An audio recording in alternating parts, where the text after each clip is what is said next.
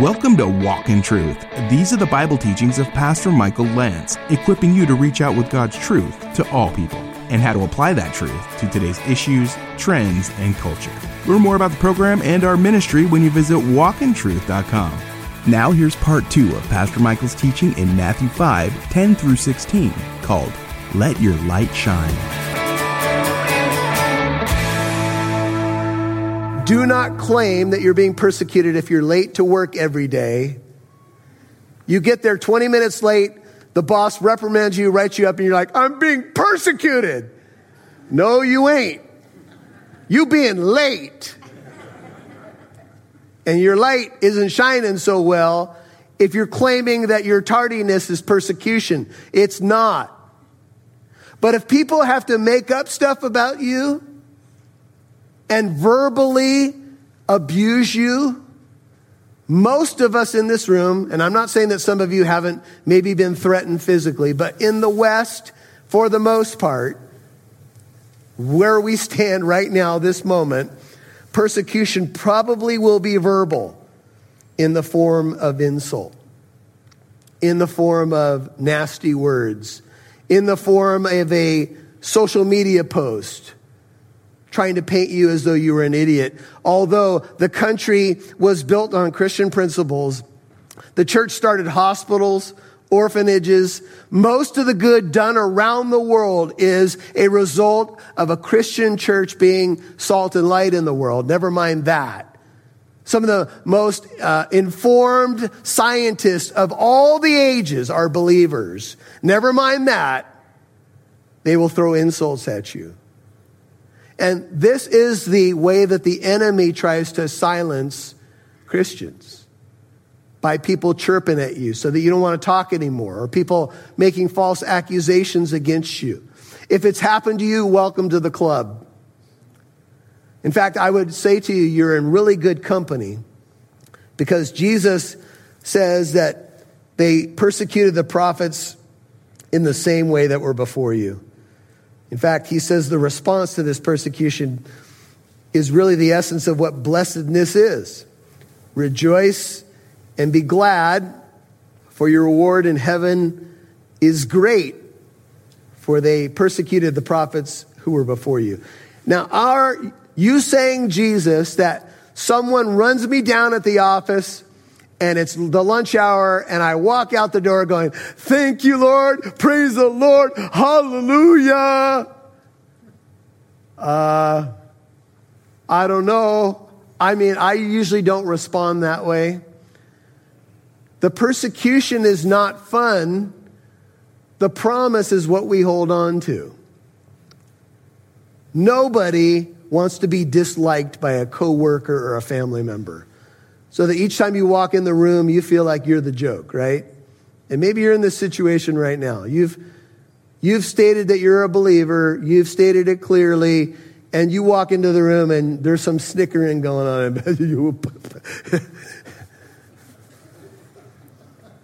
There's those noises again. But you know what? Sometimes the snickering is only the surface hiding the real issue. I've shared the story before. I'll share it again. Alistair Begg said that he knew of a young man at a company who had become a Christian, and he had decided to take a stand. And his friends were constantly going out to these gentlemen's clubs, not filled with many gentlemen. And he had become a believer, and he decided to get serious, and he said, I'm not going to those places anymore.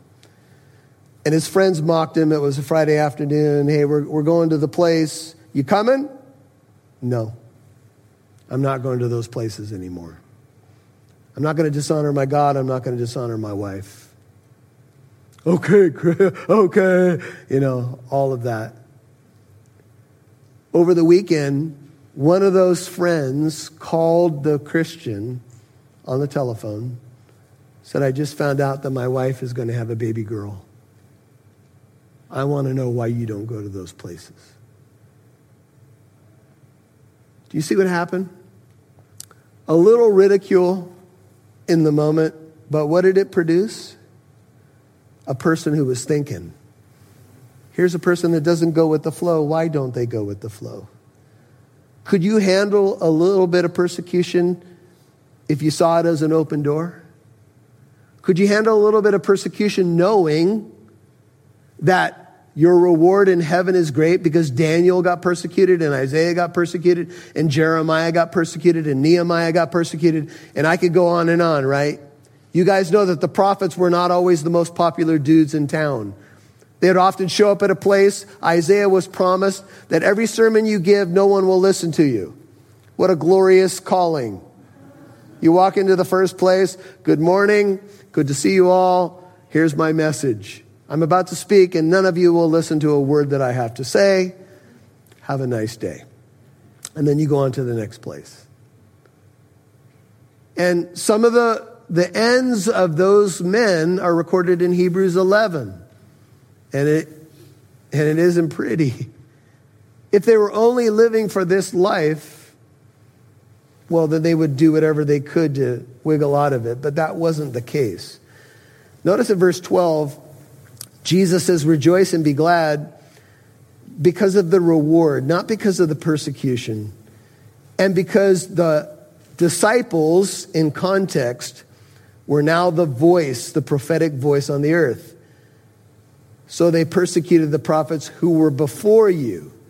Suggests that now you are the prophetic voice. Guess who the prophetic voice is today in our culture? Just look around because they're right next to you. That's what Jesus has called us to do and to be. Take a peek at Matthew 10 quickly. Here's something that Jesus preached to his disciples. I think you'll be able to see whatever else you think about the context of this passage that it is definitely addressed to the first century apostles. He says, 10:17 of Matthew, beware of men, for they will deliver you up to the courts, scourge you in their synagogues. Matthew 10:18, you shall even be brought before governors and kings for my sake, as a testimony to them and to the Gentiles. When they deliver you up, don't become anxious about what you will speak, for it shall be given you in that hour what to speak. It's not you who speak, but it is the Spirit of your Father who speaks in you. Brother will deliver up brother to death, and a father his child. Children will raise up against parents and cause them to be put to death. And you will be hated on all on account of my name, by all on account of my name. But it is the one who has endured to the end who will be saved. Whenever they persecute you in this city, this is the essence of what persecution is. You feel threatened, so you flee. Flee to the next. For truly I say to you, you shall not finish going through the cities of Israel until the Son of Man comes. A disciple is not above his teacher, nor a slave above his master. It's enough for the disciple that he become as his teacher and the slave as his master. If they've called the head of the house Beelzebul, how much more the members of his household? Therefore, do not fear them, for there's nothing covered that will not be revealed, and hidden that will not be known. Don't worry about it, because everything is going to be exposed. What I tell you in the darkness, speak in the light. What you hear whispered in your ear, proclaim upon the housetops. Don't fear those who kill the body, but are unable to kill the soul. Rather, fear him who is able to destroy both soul and body in hell. Are not 2 sparrows sold for a cent? Yet none of them will fall to the ground apart from your Father. The very hairs of your head are all numbered. Therefore, do not fear. You're of more value than many sparrows. Everyone, therefore, who shall confess me before men, I will also confess him before my Father who's in heaven. But whoever shall deny me before men, I will also deny him before my Father who's in heaven. Back to Matthew 5. Not easy words, but Jesus is saying, if you're going to align with the King and the kingdom, you will get positive responses from many, as Jesus did. People flocked to him. Motives obviously did vary, but there were some who wanted to silence him. And that's because he exposed who they really were. The kingdom principle, the kingdom promise. Persecution is light and momentary, and it's producing an eternal weight of glory far beyond all comparison. 2 Corinthians 4:17 and 18. While we look not at the things which are seen, but the things which are not seen. The things which are seen are temporary. The things which are not seen are eternal. Spurgeon says, our joy and gladness are to exceed all ordinary bounds when we are honored with the decoration of the Iron Cross and the collar of SS or savage slander that comes against us. So the apostles get persecuted in Acts chapter 5, and they rejoice for the privilege of being persecuted for the sake of the king and the kingdom. Imagine such a thing. Imagine that in the week ahead, you might say, you know, Lord, if I do get persecuted at the office today, I'm going to have the greatest day ever and rejoice and be glad. No? I see you guys looking at me like, no, I don't. But this is why the kingdom is so different. Let's move into the metaphors now. You are the salt of the earth, but if salt has become tasteless or lost its saltiness, New King James, how will it be made salty again? It's good for nothing anymore except to be thrown out and trampled underfoot by men. Two metaphors after the promise of persecution. You are the salt of the earth. This is not an imperative. He's not saying, okay, wake up and be salty. He's saying, rather, this is who you are. It's an indicative. It means this is just simply who you are because you know the King. You are the salt of the earth. You'll hear more from Pastor Michael in a moment. Would you please consider supporting Walk in Truth being on this radio station and podcast for at least $5 a month? As a thank you, we'll send you more content from Pastor Michael and the Walk in Truth team through our new Walk in Truth app. You will have quick access to our daily episodes. You can watch videos of Pastor Michael's most recent Sunday sermons and access to our bonus podcast and video series, A Step Closer. All this and more is available to you on our new Walk in Truth app as a thank you for your financial gift. Please become a financial partner of at least $5 a month. Visit walkintruth.com. That's walkintruth.com. We'd love to see who's listening, so please connect with us on Facebook or Instagram. Just do a search for Walk in Truth Show. Now, back to Pastor Michael Lance right here on Walk in Truth. And the collar of SS or savage slander that comes against us. So the apostles get persecuted in Acts chapter 5, and they rejoice for the privilege of being persecuted for the sake of the king and the kingdom. Imagine such a thing. Imagine that in the week ahead, you might say, you know, Lord, if I do get persecuted at the office today, I'm going to have the greatest day ever and rejoice and be glad. No? I see you guys looking at me like, no, I don't. But this is why the kingdom is so different.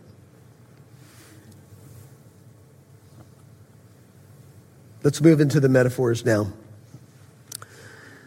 You are the salt of the earth, but if salt has become tasteless or lost its saltiness, New King James, how will it be made salty again? It's good for nothing anymore except to be thrown out and trampled underfoot by men. Two metaphors after the promise of persecution. You are the salt of the earth. This is not an imperative. He's not saying, okay, wake up and be salty. He's saying, rather, this is who you are. It's an indicative. It means this is just simply who you are because you know the King. You are the salt of the earth. By the way, you're not just the salt of Corona. His audience there, you're not just the salt of Galilee or Judea or Jerusalem. You are the salt, look at your Bible, of the earth. The whole earth needs the salt of the church. Amen? What does salt do? Well, if you've ever read sections on these sermons, salt is a preservative in the ancient world. They salted meat. They didn't have refrigeration. Salt can produce thirst. Salt was added to sacrifices. You can do a whole volume on salt. But Jesus is not talking about any of that. He's talking about salt as flavor. Amen? How many of you like a little salt on your food? Raise up your hand. Confession is good for the soul. I have a family member who is so enthralled by salt that this individual will salt things that do not need salt.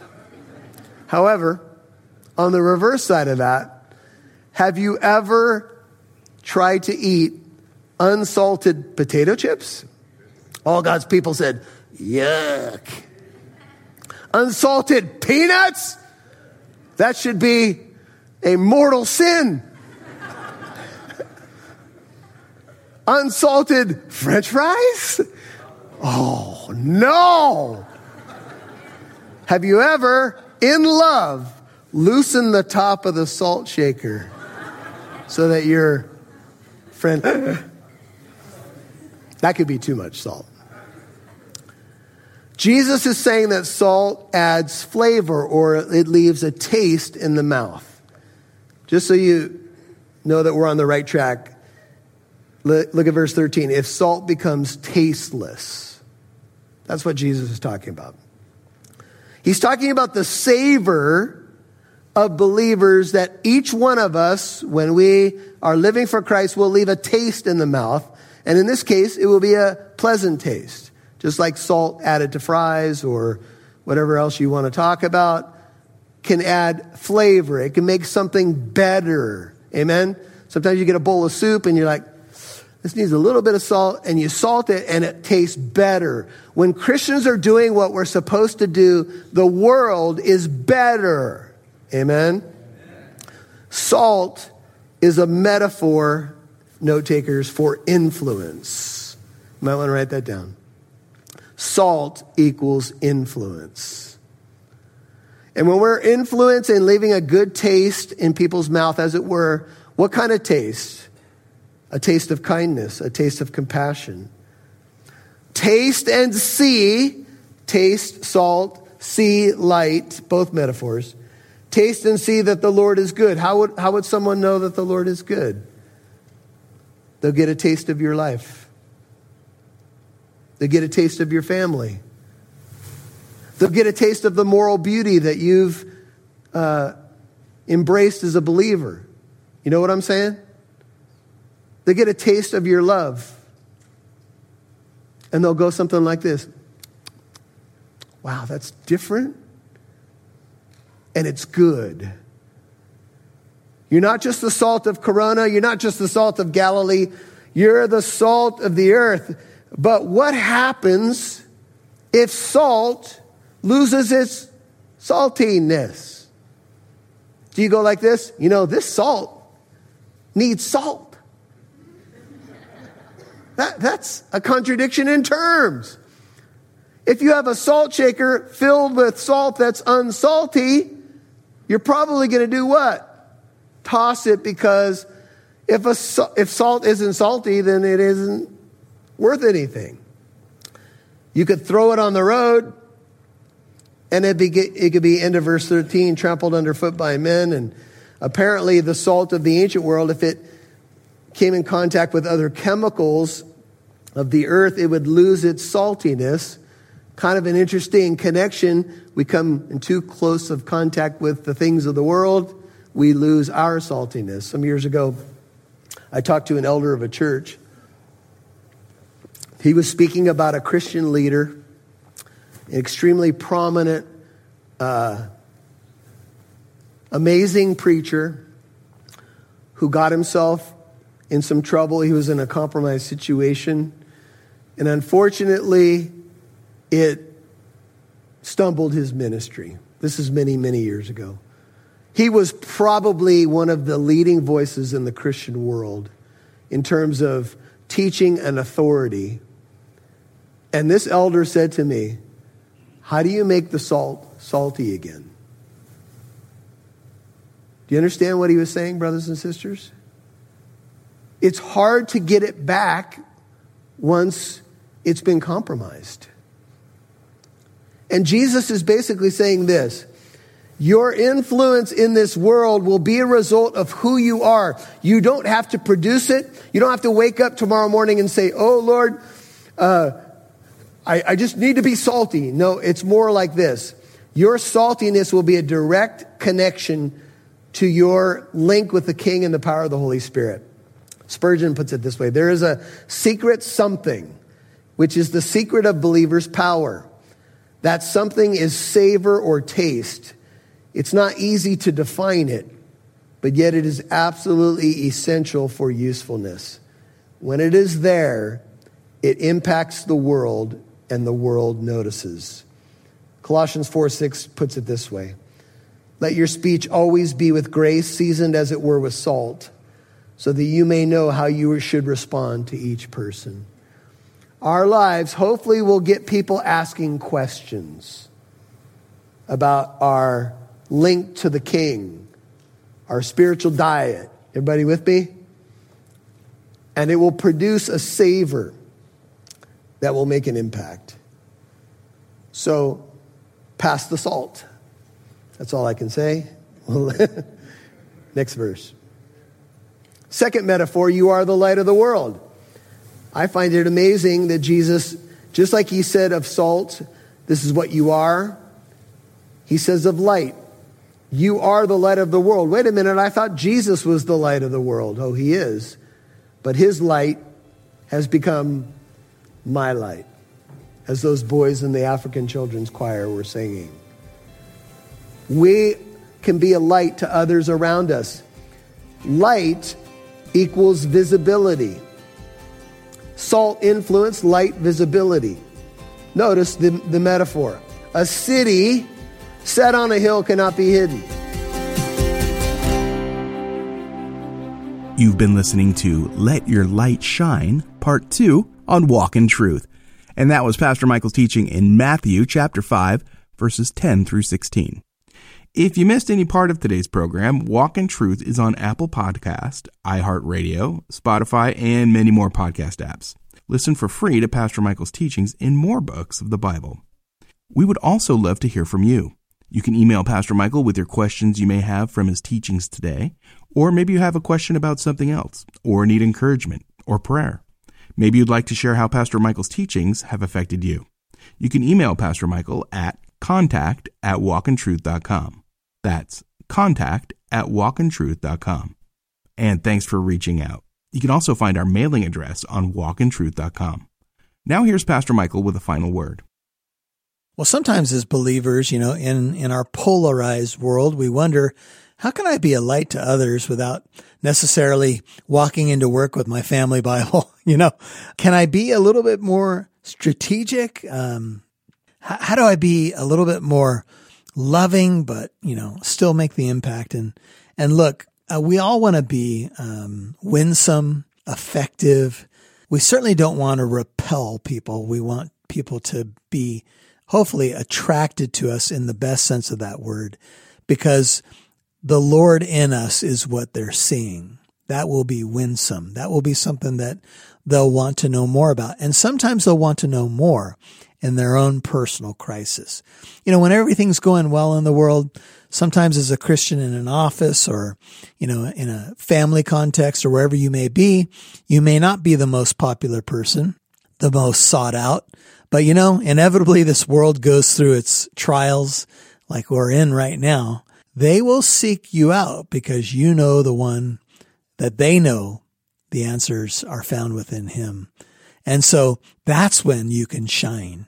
And so you look for your opportunities. You don't have to be, overbearing, but be who you are, and the Lord will provide opportunities. Pray for them.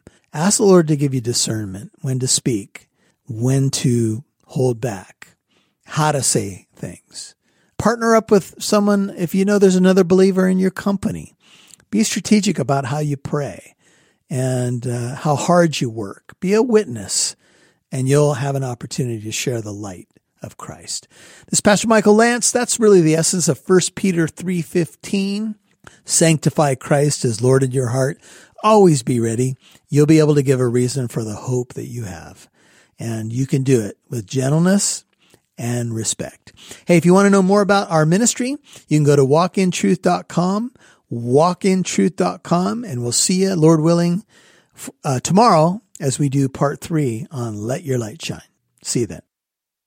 Remember, Walk in Truth is a listener-supported ministry. We appreciate our Walk in Truth financial partners. You contribute to our ministry, broadcast, and podcast. As a thank you for your support, we've created the Walk in Truth app. You gotta check it out. It's available in your app store. If you'd like to become a Walk in Truth partner, any amount is appreciated. You can now give on the Walk in Truth app or visit walkintruth.com. And join us tomorrow for the conclusion of Pastor Michael's teaching in Matthew 5:10-16, called Let Your Light Shine. I'm Mike Massaro. On behalf of Pastor Michael Lance and Living Truth Christian Fellowship, thanks for listening to Walk in Truth, equipping you to reach out with God's truth to all people.